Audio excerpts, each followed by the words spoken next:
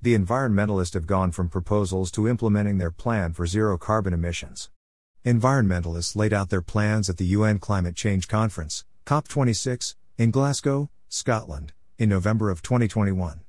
Most of the attendees were sincere in their concern with world pollution and the necessity of saving the planet for future generations. Their goal is to accelerate the action towards the purposes of the Paris Agreement and the UN Framework Convention on Climate Change. The ultimate goal is population control, the elimination of free markets, and the concentration of power. Boris Johnson, the Prime Minister of the United Kingdom, claimed that governments could mobilize billions of dollars to fight climate change, but the private sector can mobilize trillions.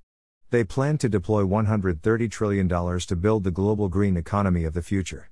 He was saying that banks and financial institutions have agreed to make financial decisions based on the agenda of COP26.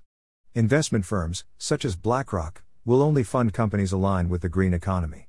For example, although coal energy can be filtered and therefore need not threaten a clean environment, the banks can agree not to lend money to petroleum companies. A company that manufactures gasoline-powered lawnmowers will not be able to get a loan. Thus, businesses with investments in oil, coal, and other carbon-based products can be bled dry. The international bankers are allying themselves with the green communists to reorder the global system. BlackRock is the world's largest private equity fund with more than $5 trillion under its management.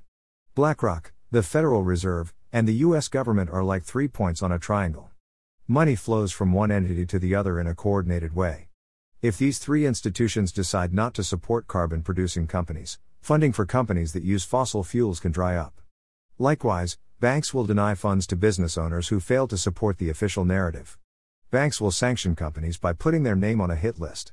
These restrictions do not need the democratic process to take effect.